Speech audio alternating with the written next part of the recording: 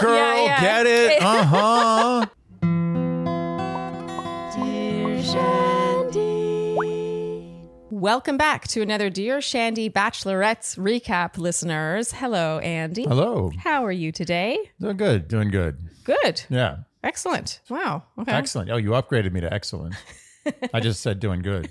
I was saying it's excellent that you're good because that's true. Not to skip ahead to our overall thoughts, I just didn't think this episode was much to write home about. But Much ado about nothing, yeah. Just not much going on. And we got cheated of an episode, I thought.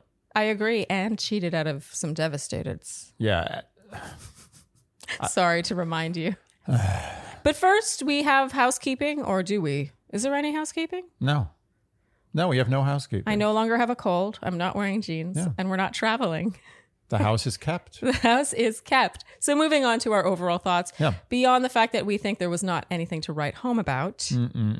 Unless you write very boring letters home. I guess I found this one a little unsatisfying. Yeah, there were some nice feel-good moments, but when two of the major villains of the season, pretty much the villains, don't show up, it leaves a little to be desired in terms of either conflict or resolution. Well, I think we all realize that the thing that makes men or women tell all is the fighting. It's like the crashes in NASCAR. Yeah, or at least the self-awareness. Like, I don't need full-blown fights, but at least show that you watched yourself on TV and maybe you see things differently. And so for them to not show up made it very unsatisfying. It was very gentlemanly, men tell all. Yeah, there wasn't a lot of action. It makes you realize that men tell all without the fighting is... It ends up being about pasta sauce instead. Okay, let's get started. Because first, of course, we have that hometown date. Episode 8 kicks off in that live hall where they record the live segments, whatever that place is called. Yeah, what it's in some studio in LA. Oh, it's a studio. Yeah. And Andy, you and I were discussing the signs being held up by audience members here. One of them said, for example, girl dads rule. And then there were a few others. And Andy, you made the claim, and I can't believe I haven't thought of this before, but I think you're probably right, that production makes those signs. There's an assistant somewhere who makes the signs. There's 100% no question in my mind. You can tell that there's a person. It has the signature of that person. Every sign looks like one person. The signs do look like sisters. Yeah. And they're very generic and watered down. And, I'd like to see some better signage. Just let the people... Although maybe those are actors too. I think maybe the whole thing is a fraud. The whole thing is a fraud. Yeah, it's okay. Is it okay? You don't find it annoying? I can't tell if it's tongue in cheek or not. I can't tell if they're like, that we know that we made these signs and they're kind of stupid. I don't know anymore. Okay, this is why I don't love it. It feels Jerry Springer-ish when everyone in the audience is like, ooh, hoo, and like, ha, ha, ha, that was funny. Oh, he's bad. Yeah. Boo. Like, it just feels so predictable. Everyone's over-emoting. The signage is generic and clearly pre-screened and pre-made by some production person. Yeah, there's someone who's dressed up like the name of the dog of the villain. I demand a more genuine men tell all audience. I demand it. But look, they're being rewarded with free cruises, so what do we know?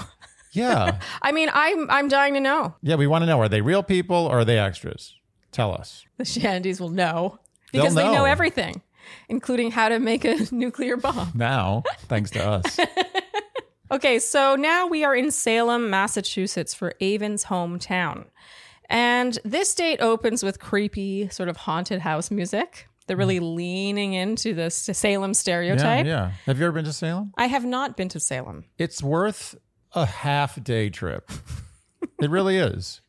If you have a half day. That's the most backhanded compliment ever. It's worth a half-day trip. It's a fully front-handed compliment. It's somewhere, if you're driving in the general vicinity, you say, you know what, let's spend a few hours in Salem. It's worth it. It encapsulates creepy quaint. It's equal parts creepy, equal parts quaint. And it's interesting because, they try to lean into the whole witch thing. So, you're like, oh, well, that's kind of creepy. It's like, but it's not really that. It's actually creepy on top of that. Like creepy in ways that they're not trying to be creepy. Oh, really? It's a creepy town. There's something weird about Salem. Wait, can you be more specific? How is it creepy on top of the sort of kitsch creepy that they're leaning into? You know what? I want the Shandys to go visit Salem and you tell me if I'm wrong. Tell me. I want to know. Am I wrong? I'm not going to describe why it's creepy. Creepy is very hard to describe when it's not in your face. I mean, a guy, like some guy coming up to you in the street and be like, hey, little girl, here's some candy. Let me see your panties. Now, that's obviously creepy. That's not what Salem is. Salem is you can't quite put your finger on it, but it is creepy and delightfully quaint. Both. Equal parts. Okay. Worth a half-day visit. So again, the music is creepy and haunted, and it's another reminder of just how powerful music is. How crazy is this? If this had been upbeat music, you'd be like, oh, what a jaunty date. Oh, yeah. And instead, it's all like... You know what? I would love to see some of the great movies of all time without music. Oh, yeah. You'd be like, what is this? Yeah. This doesn't work. It's powerful stuff. Rachel sits and chats with Avon now, and she says she's really nervous. And it's because he had told her last week that his parents had not approved of his last 2 girlfriends. And I thought it was interesting how they didn't approve individually. Yeah. So his father hadn't liked one girlfriend, and then his mother hadn't liked another. And she asks if they've ever met someone at the same time. And he said no, because they haven't been together since he graduated college, and they haven't even been, quote, in the same room. Oh, wow. So this is going to be the first time they meet a girlfriend of his simultaneously. And I imagine the powers that be were probably like, ooh, they were like rubbing their palms together, like, ooh, there might be something to it was a palm extract rubbing. from this. Heavy palm rubbing. Yeah. But alas, his parents were pretty chill, honestly. Yeah. But first, they go to Crow Haven Corner, a witch shop, where they meet Lorelai, the love witch. I have a lot of air quotes in here because I'm not sure. Yeah. The whole town of Salem is in quotes. Lorelai says that this is the oldest shop in Salem, in fact, in the country. Okay. Something's crazy there. I Googled this because this sounded like the most outlandish claim I've ever heard. Yes. And they're actually, thank the internet, the sweet, sweet internet, there's literally a oldest shops in Salem top 40 list. I kid you not. Yeah. And it's not on there. Okay, so that being said, I then looked up this place, what's it, the Crow's Nest or something? The Crow Haven Corner. Okay, I looked up the place. It was founded in 1971. Oh. Okay, She must have been talking about witch shops in particular. She must have forgotten to mention that it's witch shops, Yeah, or maybe which there are literally one in the whole country, and it's in Salem. And not to mention, if it was the oldest shop, I would assume the oldest shop in America has got to be at least 1800s, early 1800s, I'm guessing. And if you opened a witch shop, then you literally would be instantaneously burnt at the stake. So completely makes no sense. But anyway, 1971. Well, what we got from this is that Lorelai is proud of her shop. Yeah, very and she proud. Should be. It looked like it had a lot to offer. If you want witch stuff, I'm telling you, no question you go to that place. They had crystals, as Rachel pointed out, candles. Very excited. Lorelai has the most hardcore Boston accent we've ever heard. Oh my God. It was amazing. It's not really very befitting of a witch. I agree, but like I want her to be her because she was kind of wonderful. I enjoyed her. I get it. I mean, look, obviously it's entertaining, but like, can you imagine like a witch is double, double, toil and trouble, fire burn and cauldron bubble. Doesn't work, right? It doesn't. You know that what it spell does? Doesn't work. It's not timeless enough. No. It really takes you to a place. It's like Mark Wahlberg trying to like do a potion. Yeah. Lorelai reads their palms and tells Avon he needs to say how he feels because if he doesn't, quote, there's only so much time. I thought that was a convenient conclusion. And she tells Rachel, meanwhile, that she's a giver and tells her to follow her instincts. I wrote true, but also generic. And now she does a love spell, which we enjoyed because her Boston accent just... Ask not what your country can do for you, but what you can do for your country. Abracadabra. Anyway, we enjoyed Lorelai quite a bit. She was actually the highlight of this whole episode, starting strong. Are you kidding? I would have taken the whole thing, all Lorelai. Agreed. And as Lorelai... By the way, just as an aside, I did a lot of research on this store. Lorelai is the second owner. The previous owner is now 90, still kicking, and still doing witch tours. Wow. But yeah, she found 1971. And now this is the second owner. You know, I like that because oftentimes they get people to play these roles and they're clearly actors. Lorelai, she deserved her time in the spotlight. Like, I'm so happy this happened. Best. I would love to go. We're going to go to that store. Big Lorelai fans here. And as Lorelai goes to leave the table, and I love how she says, okay, I'm leaving now. I've had enough of this. She gets caught up. Even witch store proprietors have their limits of stupidity. So as Lorelai goes to leave, something she's wearing, I don't know what, it catches the table and it tumbles to the ground. And this was pretty funny, actually, because it was clearly not meant to happen. And we agreed then when we saw the dimensions of this table that this was bound to happen. It was a poorly designed table. I used to have a table like that. Remember the table I used to have, the glass table? I hated that table. Anytime you leaned at all on that table, the other side would flip up. Yeah. Okay, so meanwhile, now back in the live segment, Jesse is teasing what's to come. And he says, has Nate recovered from his devastating breakup? And we were like, but it was devastating, not devastated. It doesn't count. And it was also in the live part. Yeah, it doesn't count at all. Just in case anyone wants to... It wouldn't have counted. Even if it was Ed, it wouldn't have counted. Mm-hmm. Okay, so now it's the evening and Avon takes Rachel to Turner's Seafood Restaurant. Mm-hmm. And going into it, Rachel says she's shaking with nerves. Avon toasts and thanks his parents for coming at the same time to meet her, and they do their usual debrief of the season, and the music is once again kind of needlessly ominous. Yeah. There's no ominosity here. No, not necessary. And Andy, meanwhile, you said about AJ, Avon's dad. I want to know this guy's story. I do. Yeah, we were curious about AJ. Yeah. I feel like AJ has a story. Do you think the Shannies can figure that out? That's a tall order. Yeah, and not in a bad way. No, he has the eyes. I see it in his eyes. There's a story. Yeah. So Rachel chats with AJ now, and he asks what attracts her to Avon as a person. She says there's so much she can't describe it. It's like a pop quiz. Like you don't know anything in high school. And you're like, there's so many answers. I can't even give any. She says they have so much in common, and we kind of feel bad for her because it does feel like she's getting grilled a lot in these hometowns. And it's not fair. Like we could be hard on Rachel here, but the fact is, this is part of the job. She's got to do this. Yes. And she does seem to be getting a lot of skeptics. Yeah, come on. I mean, it's just not, I mean, she did what she had to do. Yeah. AJ asks if they can bring this into the real world, and she says absolutely. And she ultimately wins him over. We can tell by the music shift, by the way. Yeah. And he asks if she's ready to wholeheartedly commit to Avon. And she's honest here. She says her feelings are so strong, but honestly, at this point, not 100%. Mm-hmm. And I took this as Rachel knowing how to read her audience because, some parents might perceive this in the wrong way, but you could tell AJ valued her honesty over the fact that it wasn't necessarily what he wanted to hear. Straight shooter. Mm-hmm. Respects the straight shot. Rachel now chats with Avon's mom, and Rachel says she would never get family involved if she didn't see it. Mm-hmm. I guess that's why things ended with Tyler so abruptly, right before family got involved. His mom reveals that for Avon to outwardly show so much affection towards her, it's a pretty big deal because he's not really like that. I believe it. I believe it too. As we watch this date, I even said Avon really keeps his cards close to the vest. I think Avon really likes Rachel. I think so too. Okay, so now Avon chats with his dad. Avon reveals that if he gets the validation that she feels the same way, he would trust the connection and quite possibly get down on one knee. And AJ says, don't stop fighting for her because she's a good catch. Wow, Rachel really AJ's won. Into Rachel. As they exit the restaurant, Rachel says it was hard and she was shaking as she entered. And Andy, you said lying is hard. Okay, and we say this in good fun because absolutely. we just don't think Avon's winning. I say it lovingly. Yes. Because she was given an impossible job and she did it very well. Yes, she did. She did what she had to do. Yeah. I actually think Rachel is excellent at hometowns. She really is. Like expert this is level. Where she shines. Yes. Even when she breaks the heart of everyone in the hometown.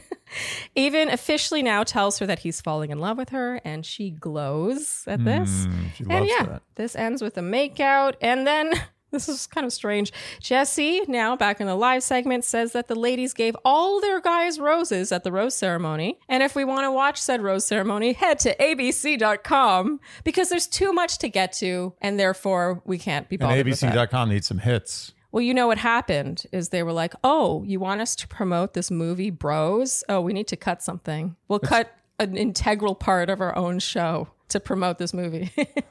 You're right. Cha-ching! I didn't even think of that, but you're 100% right. So now it is Men Tell All, and attending are Roby, the magician, Jordan H., Termaine, Jacob, Jordan V., Alec, Quincy, Ethan, Spencer, Mario, Meatball, Logan, Tyler, and Nate.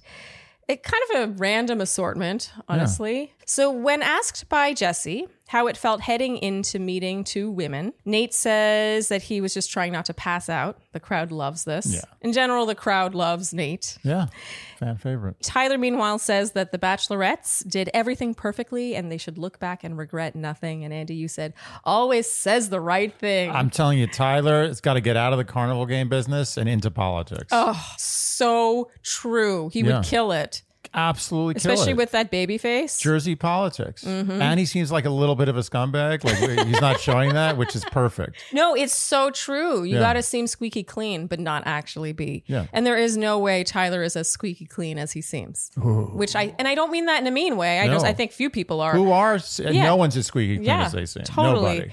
And if anything, if you seem squeaky clean, you're probably filthy.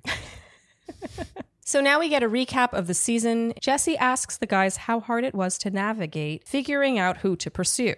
And Ethan says in the first 2 weeks it was tough to navigate, while Quincy said you should just know who you pair up with best. And now they come at Jacob for his lack of manners with how he handled telling Gabby he wasn't into her.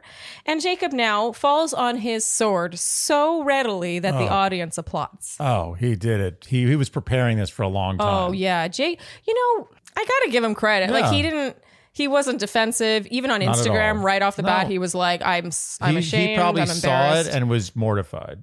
Yeah.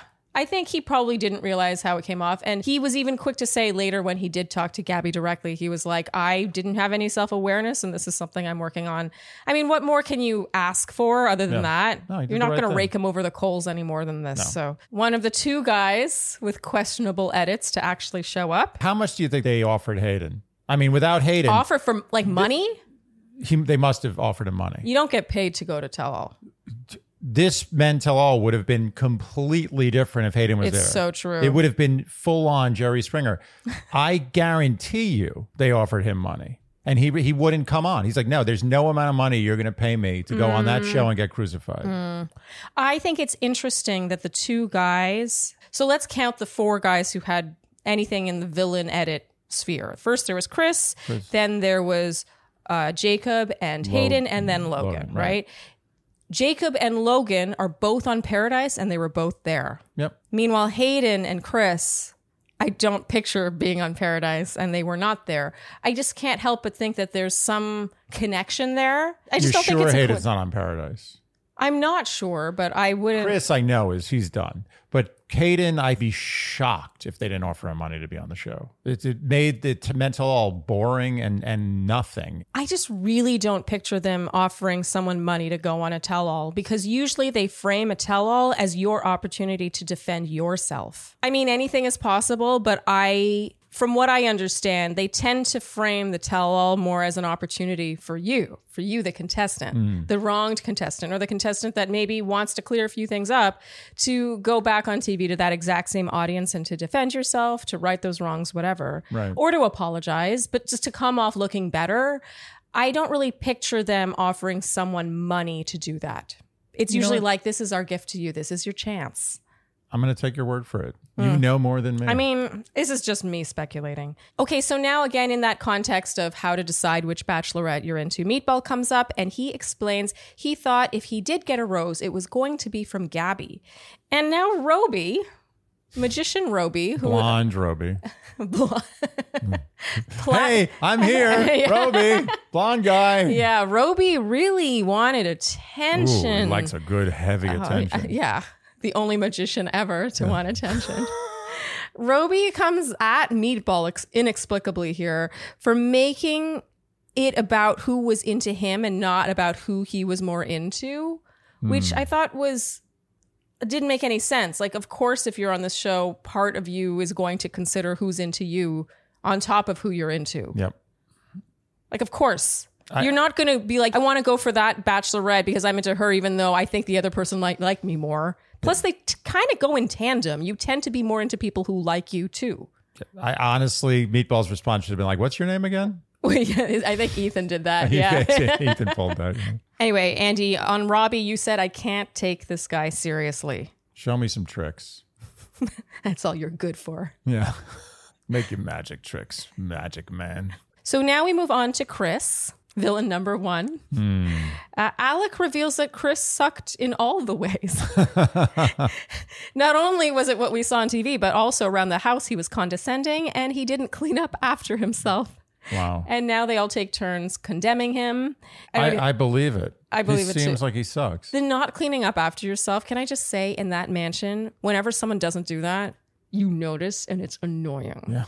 Imagine if everyone did that. There was one girl on my season who would always make these green smoothies and would leave the glass. First of all, she'd leave the blender just unrinsed. Ooh. She would just leave the blender there with like green shit all over it, and then drink it out of this big glass and then just leave the glass somewhere around the house.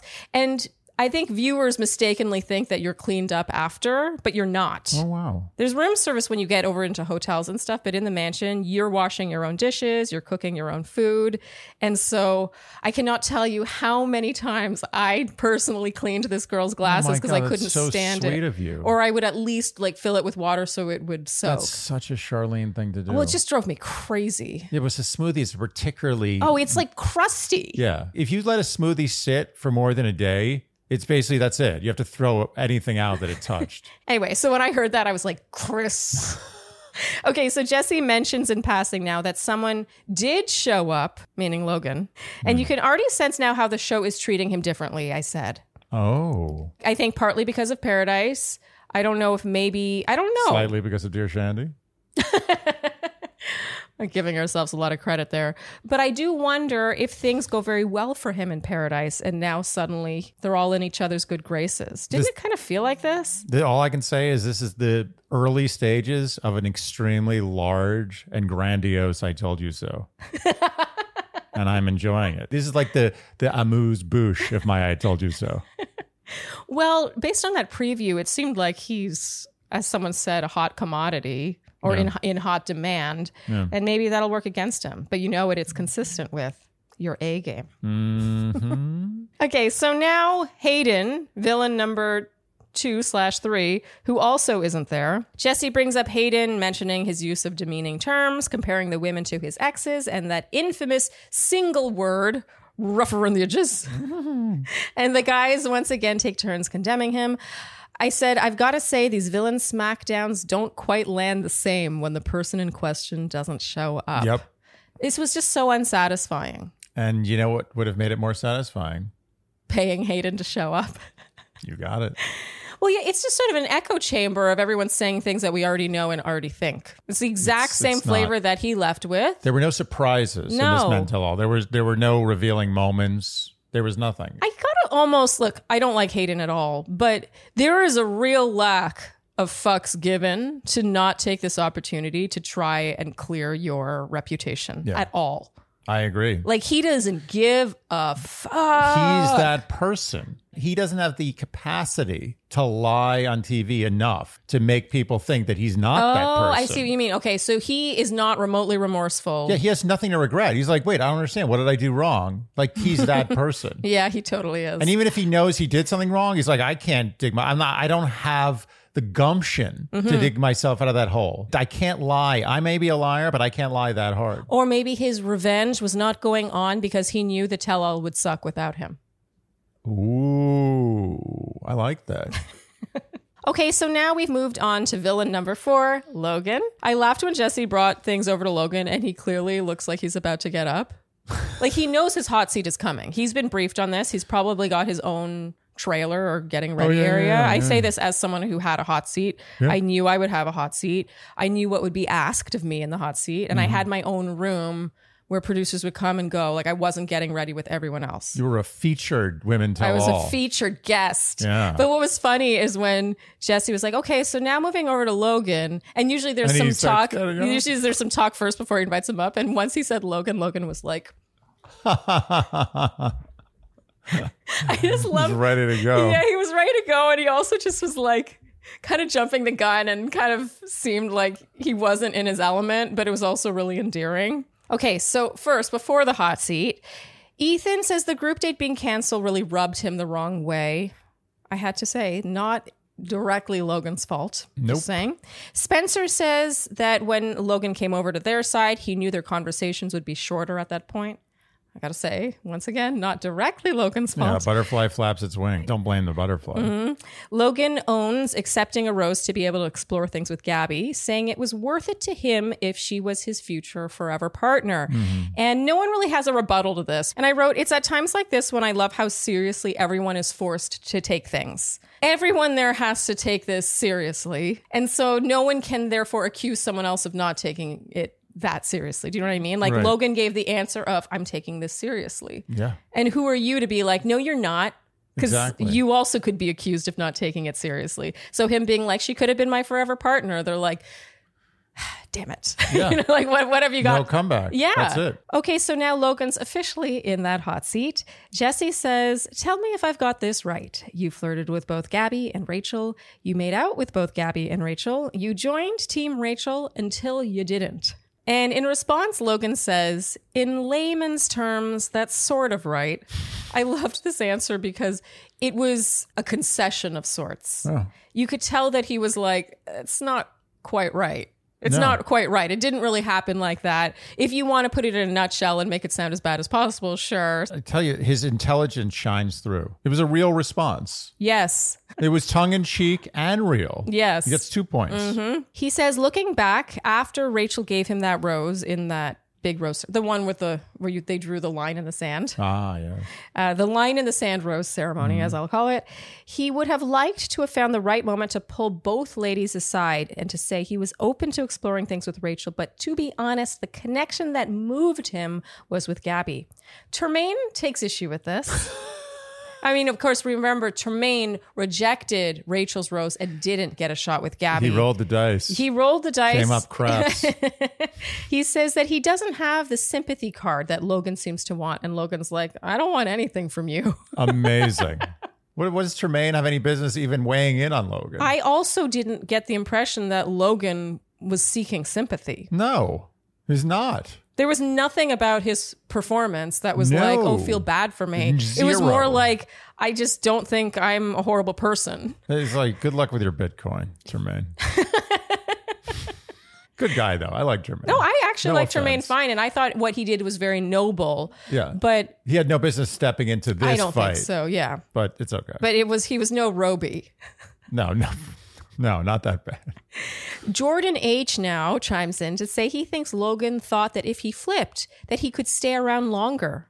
And Logan says he disagrees. He says he thought there was a very good chance that when he left Rachel, Gabby would also reject him. He says it wasn't the easy choice, and it certainly wasn't because it was convenient. And people are going to say we're biased, but I mean, I also agree with this. How many times? How was this the easier thing to do? He definitely, I mean, COVID aside, we don't know because of COVID, and we can do COVID in air quotes if people want, but I think he was going to make it pretty far on Rachel's season. I don't think people are appreciating enough that Logan might have been taking this journey more seriously than anybody. Yes. The fact of the matter is, many times, I don't know, I don't want to say who hasn't, but I know I have, many times, had 2 women.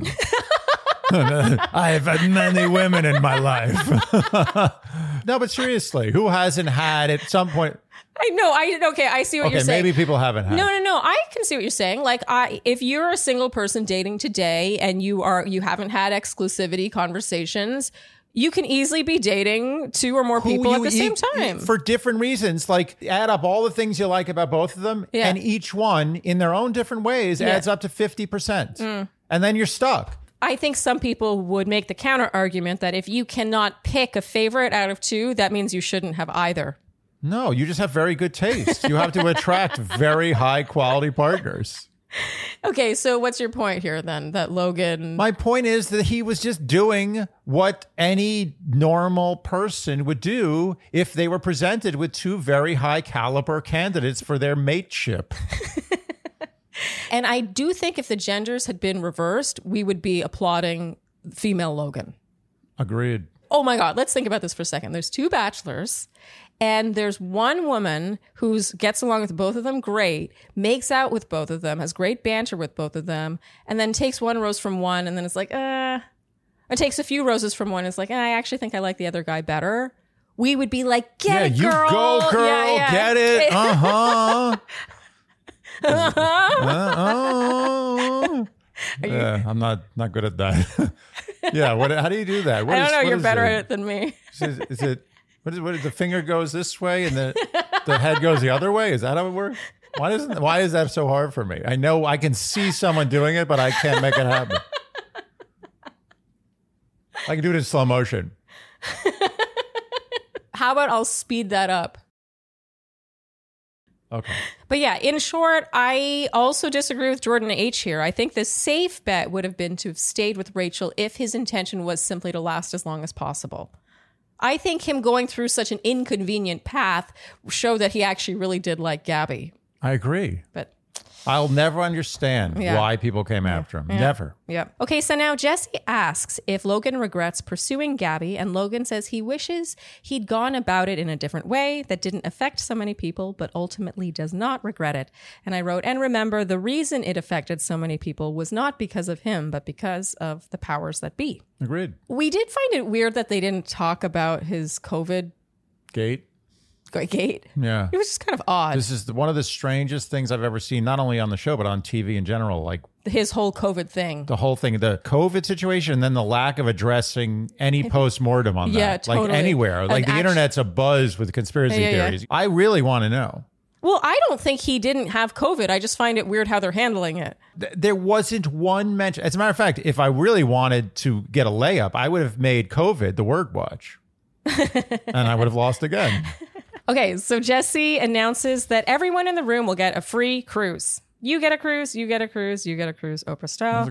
It's a solid. It's like $1 million worth of cruises. And now it's Nate's turn in the hot seat. But before we talk about this, we have to talk about his outfit. Sharp-dressed man. Oh, he was my best dressed. Yeah. That green suit and that little pearl detail. Just for fun. The guy's fashion is almost too good. It's almost too good. It's not too good. It's perfect. It's perfect. You know what? I think they should always have a Flock of Seagulls soundtrack playing when he's on the screen. I think it would really help. What, is that a movie? Flock of Seagulls? Yeah. It's a band from the 80s. He's just such an 80s emo guy. Nate? Yeah. No? And I ran so far away. Oh, I like that one. Yeah. That's his song. I feel like he should be in the music video for that song. I think he was. He just doesn't even know it. No, Nate, I mean, he's great to look at, and he performs well under pressure as well, it would seem. Mm-hmm. Jesse applauds him for his maturity and vulnerability. He says he was impressive to watch, and now we get a recap of their relationship. I will say I did think this recap was a little too long and a little too serious. It reminded me of the breakup with Tyler and Rachel, and then, of course, the breakup between Nate and Gabby. It's kind of like, okay, well, he had one date. Honestly, the rest of the time, we thought he was falling into the friend zone. Yeah. Well, he's a character. He's engaging, so they wanted to highlight him. Totally. I think that was why. And he had a couple of really meaningful, like, power moments in the season. So I think that they also wanted to highlight that. He's got personality. He made the show look good. Moments with like Chris, where Nate came at Chris defending women. Everything, you shouldn't talk about women that way. You know, like he makes the show look good. And so I think they, wanted to give him a lot of airtime. But I did think this was a little drawn out. Sorry if you disagree. Nate says that even though they broke up, what they shared was beautiful and special. He says his daughter is the greatest treasure in his life, and he wants his partner to have that same level of support. Jesse asks what he would say to his daughter if she's watching. And Nate says everything he does is for her. She saved him, and he's going to be the best man that he can be because of her. And this elicits ahs from the audience of mostly women. Do you think they had like on the screen, like awe? Instead of applause, there's the awe, the neon awe sign. Yeah. I mean, this was very sweet. He seems like a fantastic dad. I do find it a little funny when it's like, what would you say to your young daughter if she's watching right now? It's like, clean the dishes. Exactly. Like, what's he going to say? Yeah, I mean, come on, it's a layup. Yeah, he knocked this out of the park. Yeah. Jesse now brings up the allegations that he kept his daughter a secret while he dated someone for 1.5 years. He says the one thing he always seeks to protect most is his daughter. And in this case, he was protecting her from the instability of his dating life. Jesse says, oh, and you were dating 2 women at the same time. Nate says he should have communicated better, and he apologizes, and he's a different man now than he was then. Jesse does not let up. He's like, well, people are questioning your feelings for Gabby and whether or not what you said to Gabby was real. And Nate says every moment and emotion he had with Gabby was real. I got to say, that is such a... I mean, we get such a small taste of this with this podcast, but it really applies across the board, is this assumption that if you do one bad thing ever, you're a bad person. Right. Like if you don't handle something the way people deem to be the right way. So because he maybe led on 1 or 2 women, or, you know, didn't tell them about his daughter or whatever, I'm actually not really up on the rumors. So I'm sure they're not flattering, but I find it's so like Bachelor Nation-y to be like, well, in that case, everything he's saying on this TV show right now is a lie, and he's in general a terrible person. Well, that's the thing. I think it's ridiculous to assume that everyone who's cast on these shows is like an ambassador for how to behave in a relationship. Totally. Or that it's always one way. Yeah. Like, I'm sorry, you're going to be one way in one relationship and not that same. I have been in relationships that have not brought out the best in me, is all I'm saying. If everyone could be seen in their worst moments, in their worst relationships, everyone would look like an animal. Yes. Yeah. Well said. Nothing Andy. against animals. And now Alec chimes in to say, great men make other men better, and knowing Nate has made him better. Nice. I thought that was really sweet. Yeah. Okay, so now we have some Paradise promotion. Right on schedule. Serene. Oh.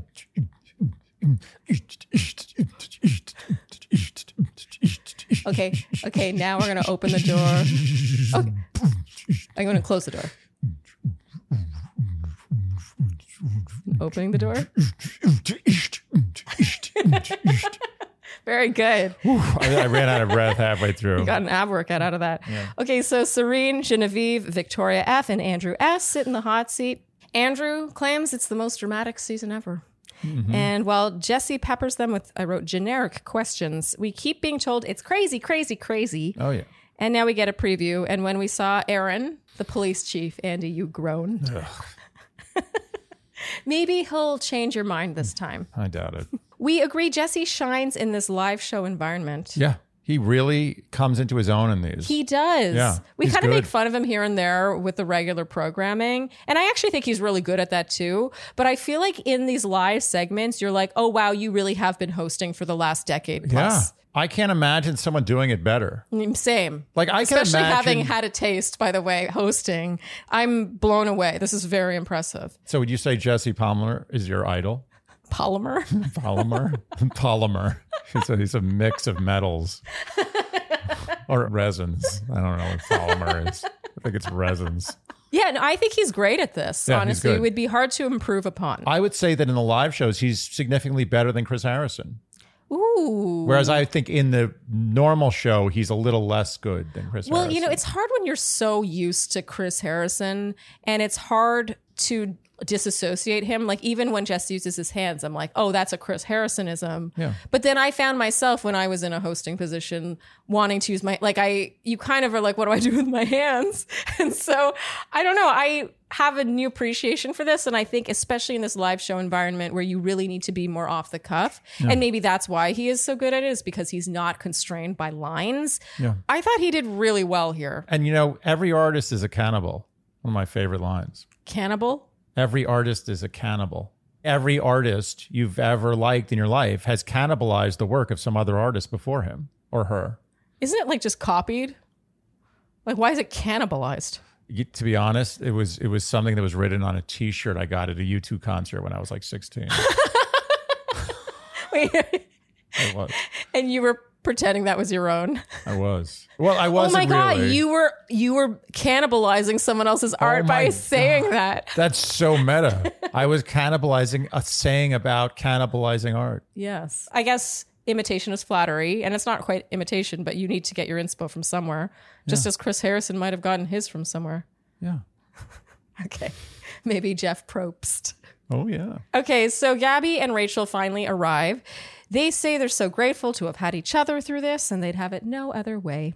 They survived. Yes. Ostensibly. Jesse gets right away to the first impression roses. I'm so glad he did this because I gotta say, not to do another I told you so, but it is pretty satisfying how even episode 1 we were like, Mario!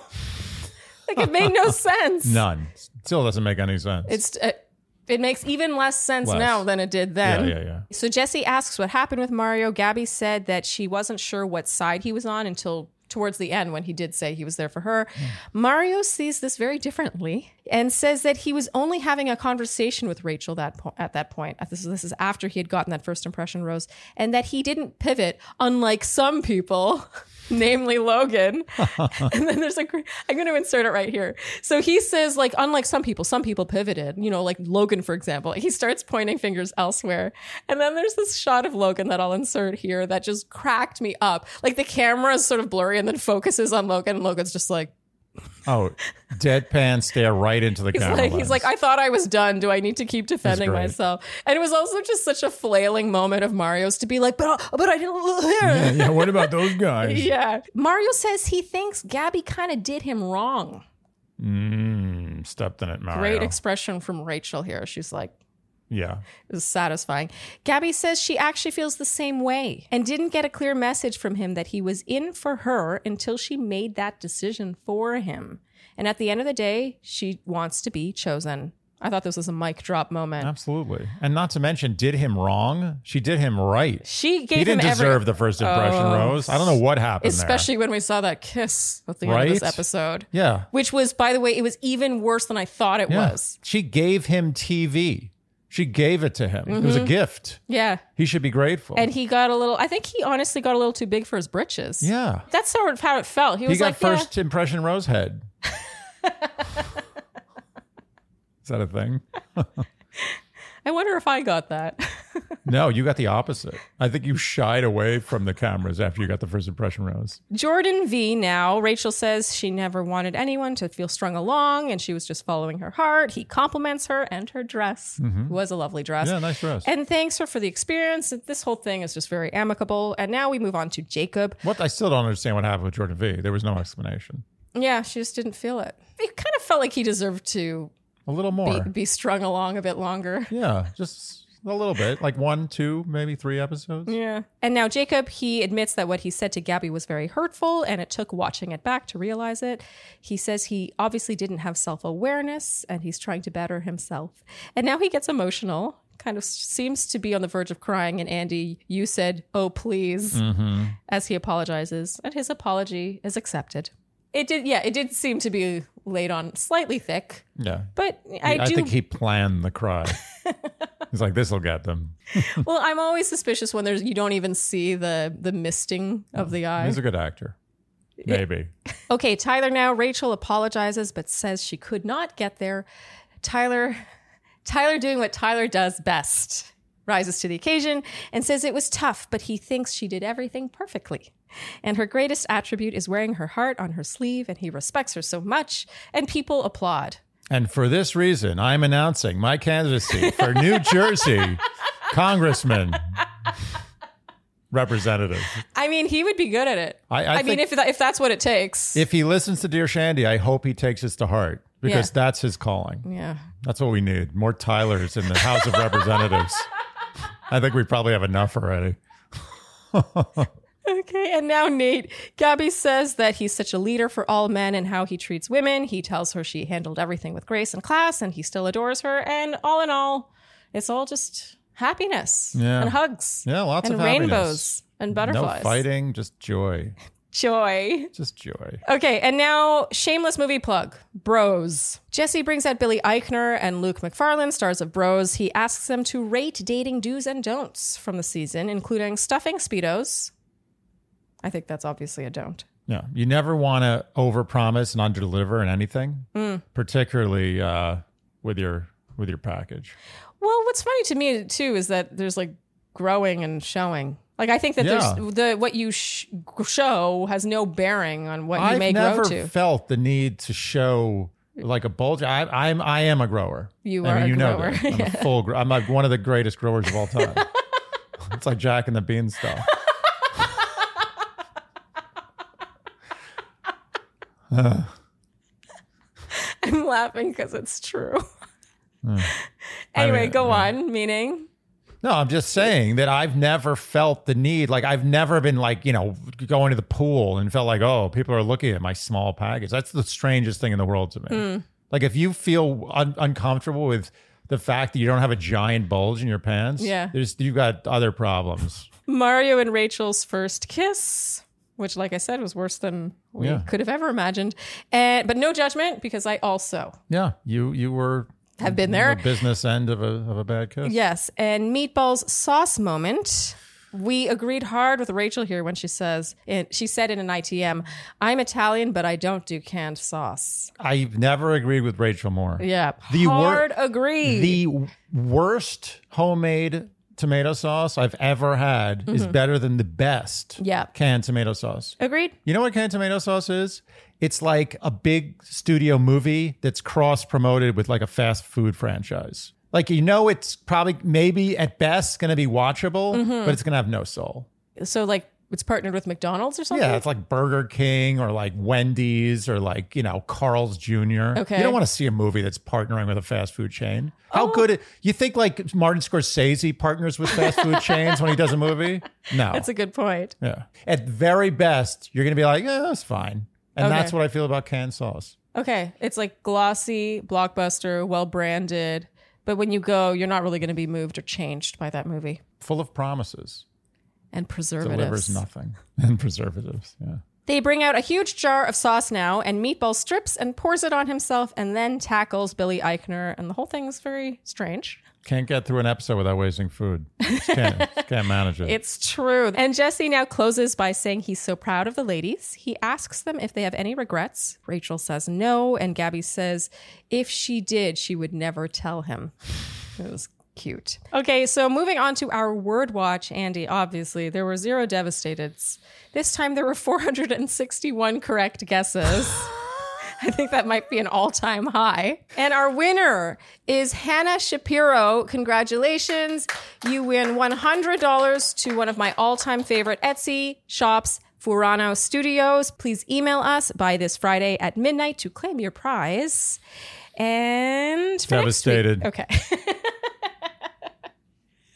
Okay, so you're sticking to your guns next week, devastated once again. It's not fair. I didn't get an episode. There wasn't an episode. For Avon's thing is there wasn't a real shot at devastated in that date anyway. Okay. It's not fair. Okay. It's not fair. Okay, so we're going to stick to devastated. You're not cutting your losses just yet. No. So if you would like to join in the Shandy Word Watch fun, and for episode 9, guess the number of times you hear the word devastated. You can guess either below this YouTube video or over on the Instagram post for this recap, the number of times you predict the word devastated will be uttered next week, episode 9. And if you guess correctly, you'll be entered in a draw of probably more than 461. And one name will be drawn and that person will win $120 to Caitlin Bristow's wine brand, Spade and Sparrows. The odds are getting pretty bad now. They are. I mean, we should up the price to like $10,000. So good luck. You'll need it. Oh, and you must submit your guess by this Friday at midnight. So moving on, Andy, predictions. I don't think we have any changes. No. Okay. So if you want to know our predictions, they're what we said last week. And if you didn't watch last week, then shame on you. Okay, that's a wrap, Andy. Any final thoughts? That was a little bit torture. Yeah. That wasn't fun. Tell-alls used to be halfway decent. I used to like them arguably the best. Yeah. Because I wanted to see the self-awareness discovered or developed since filming the show. Jacob gave us a tiny bit of that. Logan gave us a tiny bit of that. But then to not have Chris or Hayden, the two best villains, you could argue, on to either defend themselves or to double down or to apologize, whatever, it felt very anticlimactic. But also not to blanket diss the whole cast, but there weren't any really big personalities this year. I feel like it was just kind of like, I agree. Like Logan stood out. I mean, in another season, Logan may have faded into the background. But to me, Logan stood out. He was like James Bond in this season. Yeah, the best we could get was Roby. Roby, who had to dye his hair blonde. You know, Roby apparently, we're being told, is a star. I know. I because I said Steve no jobs. Yeah. Which I really was proud of until I found out that he actually is a pretty successful magician. So and brother to Lily Sobieski. Yeah. So what do we know? Yeah, what do we know? But he still had to dye his hair blonde. Yeah, and he kind of acted like someone who doesn't have a job in this tell-all. Yeah. He showed us that he's not making the big bucks in magicianry. Is it magicianry? I think it's just magic. Magic. Okay, if you enjoyed what you heard today, you know what we will ask of you, and that is to like, subscribe, hit the notification bell, follow us on Instagram, tell your friends, leave us Apple and Spotify podcast ratings and reviews, and generally do all the things you would do to support a podcast you enjoy. Thank you so much for tuning in, and we'll see you next time on Dear Shanty. Bye-bye.